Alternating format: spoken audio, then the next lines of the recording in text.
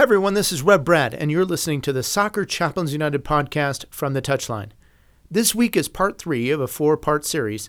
It's a longer interview we've broken down into smaller parts, and I'm really pleased to have special guest with me, Rod Underwood.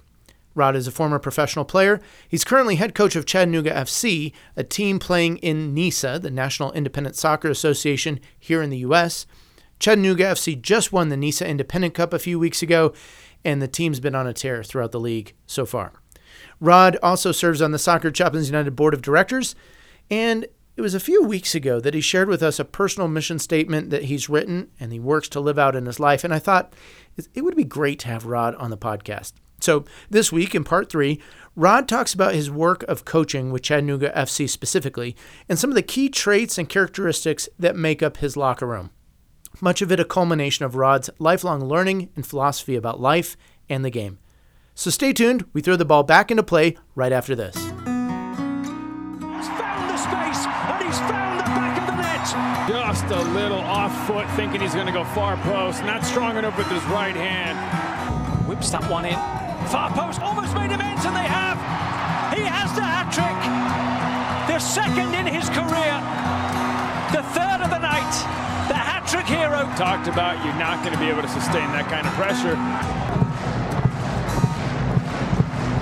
To the corner, goes towards the near post, and you're the angle, and what a goal! What a goal! So Rod, you bring all of this coaching experience, this journey with its highs, its lows, the friendships, the relationships, the coaching tree. You bring all of that to Chattanooga FC, which, you know, you said is a premier team in NISA, the National Independent Soccer Association. Tell me, like, what are some clear?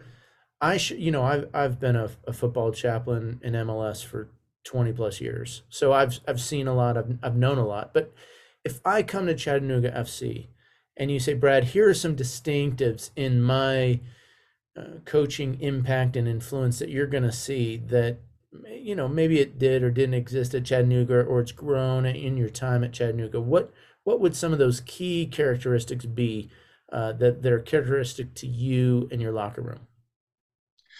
Well, first off,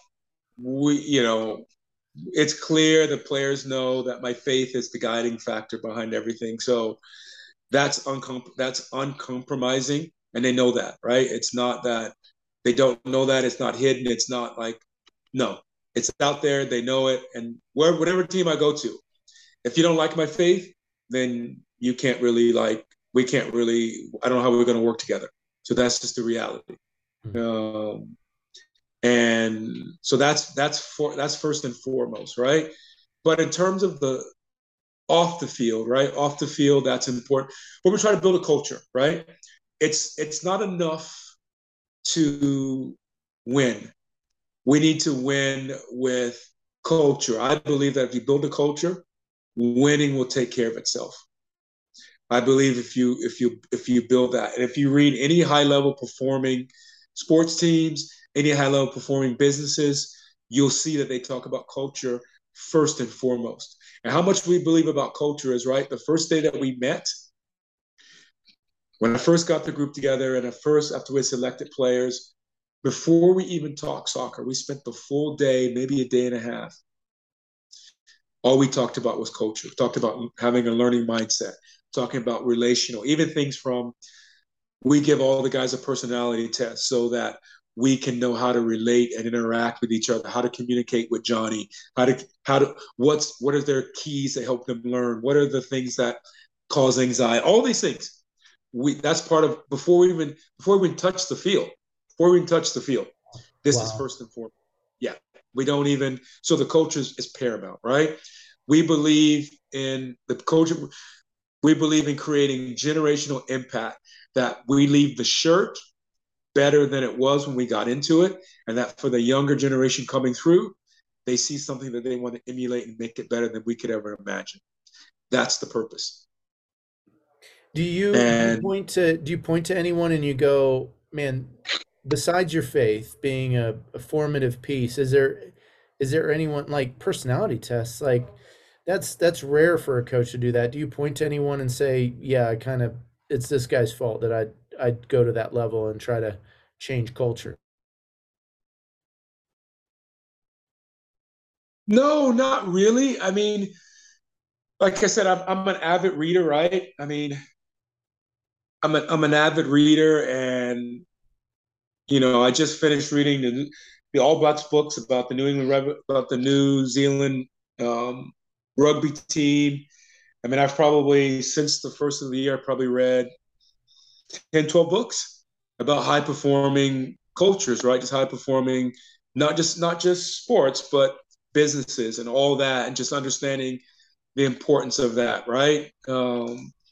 So, and also, I mean, also what's important to me is that what's been now probably 3 weeks, I just completed my master's in sports leadership, right? So I did that because I felt like this is going to sound, but I felt like my X's and O's were as good as anybody else's, but I felt like my leadership qualities needed to improve.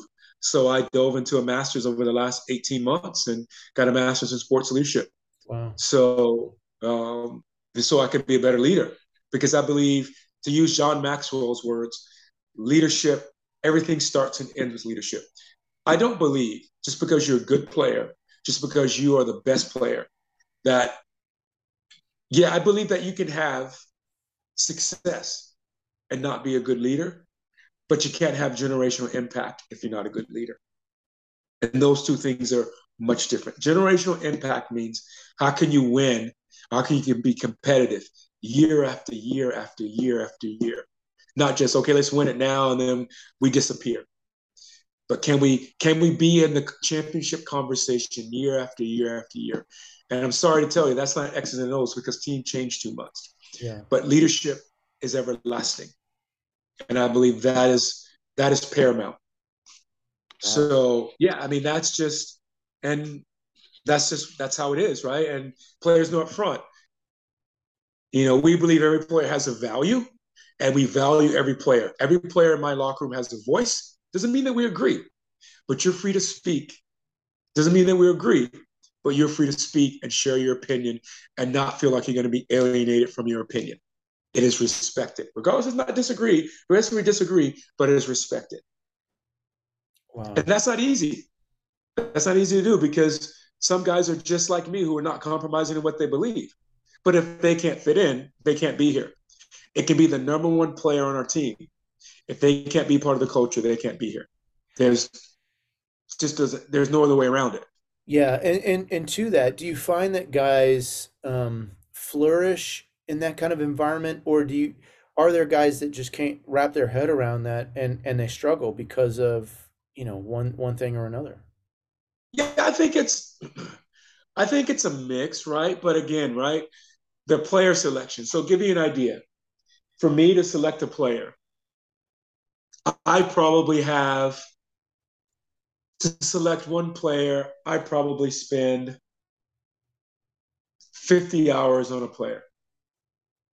So it's a very slow process for me. And what do those 50 hours mean? Watching video, talking to coaches, talking to people that I know that know them, and then those people are connecting with people that I don't know that know them. So it's not even at this level. So it's trying to get the right people, because good people make better players. Yeah. Yeah. And you're getting a return on investment for that, when you say. Right. Oh, yeah, no question. Yeah, no question. So you guys just won the first bit of hardware for Chattanooga FC. Is that right? Yeah, we did. Yeah. We did, last week, 2 weeks ago? Yeah. I mean, it's an independent cup. It's a cool little thing, right?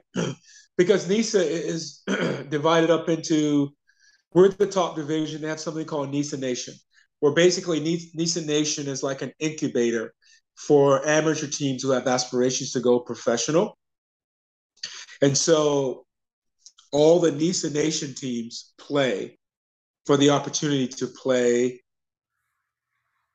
the professional team in their region.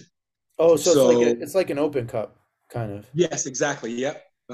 Exactly. League cup. And in the past, it was groups where the pro team would maybe have 2 or 3 games, but because the way the schedule is, and because this is the first year NISA not going spring and fall, but going full year. They weren't able to do that this year. So then everyone plays, and then the championship game is between the pro team in the region and the amateur team. Nice. Well, what a great opportunity to do that. What's the change going from spring fall to just going full year round? Is that you like that better, or did you like that sort of middle year break? How's that felt for you? Yeah, I mean, I like the I like the full year, right? Just because it's a marathon, not a sprint, right? Whereas the half year is really a sprint, because if the half year playing, I think in the fall we played 18 games. If you start off wrong, it's a long road up. But here playing, 26 games over the course of, I think it's probably 9 months. There's a lot of twists and turns, and there's a lot of planning, and a lot of really being focused for that amount of time and trying to build the best thing possible. Is it's just easier to maybe keep that flow of keeping Yes. in the season? Yeah. So you guys are kind of tops in the league right now. Who would you say which team is the biggest competitor for you guys? And you're like, we got to get up for this game because they're going to bring it. I think again, like at this level, we pretty much all have the same budgets, right? Even though it's not like MLS where you have a salary cap. There's no salary cap. If a team want to come and spend $10 million, they could, right? But that's not reality at this level. So we pretty much go after the same players, and we pretty much get the same kind of players. Every once in a while, you hit a home run and you get a guy that's really special for whatever reason, right? But generally speaking, our players are very similar.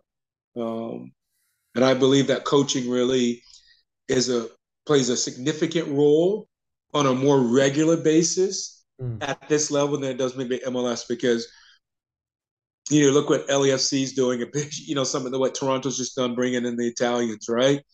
You can get players that can get you over the hump of games that you have better talent, right? Yeah. Whereas at this level, the coaching is really important because the teams are fairly equal.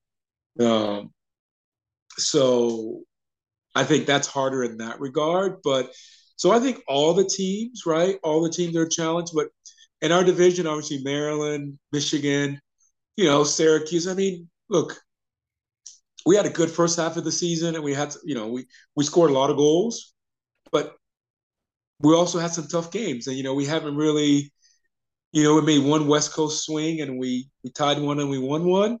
And we've got Cal, who's actually the best in the West right now in terms of standing. So I don't really think there's a game that you can say, oh yeah, okay, this is going to be okay. Let's change it up, and let's give some other guys a chance to play. It doesn't work that way at this level because it's too close. Yeah. Okay, I gotcha. So with that in mind, I'm kind of curious, and I like to ask coaches this. I think it's kind of my naivety maybe, but I get the game can be situational, right? Like there can be moments when maybe you play a different formation, but do you have a favorite formation or style of play that you teach, you coach, and this is just the way that Rod Underwood teams are going to be, is because I like this style of play, or do you build the formation based on the talent you have at hand? Well, combination, because what's not going to change is the ball is the most important thing. I believe if we have the ball, we're in control. If we have the ball, we're the dictator. We're the ones that are orchestrating. We're the conductor, right? We're the conductor. So I believe if we have the ball, we can keep the ball. We have the ball, we give a great chance we give ourselves I believe that gives us the greatest chance to win. Not saying it's the right way, but it gives us the greatest chance to win. Sure. But saying that, there are tweaks within that based on talent that we try to make sure that we put the right players in the right place to showcase their ability and to be able to express their talents within the structure of the team. I believe organization structure is key, and organization structure for us is around the ball. And it's two things for me. It's about my personality. I'm not really a leader. I'm not really a follower. I'm a leader. So having the ball, we lead. And number two, I look at it from this perspective. I like to watch my team play, so I want to enjoy it. So I say to myself, what soccer do I like to watch? I'm going to pay to go watch a game for, and that's the soccer I'm going to coach. Okay. And that's possession soccer. That's how it comes. Yeah. No, I love how you just articulated like the formation, the style of play being how you are personally, like your personality as a leader, like, hey, we want to lead, we want to take charge, we want to take the ball. In fact, I saw on your website, we'll have a link for some of our listeners maybe that enjoy coaching or want to learn more about you, Rod. We'll have a link to your personal website. You talk on there a little bit about the importance of the ball. Hey, this is Rev Brad. Thanks for listening. We're going to pause the interview right there. I want to invite you back next week for part 4. Rod's going to talk specifically about his personal life mission statement, and we're going to play a fun little game of crosses with Rev. So tune in next week. We'll see you then.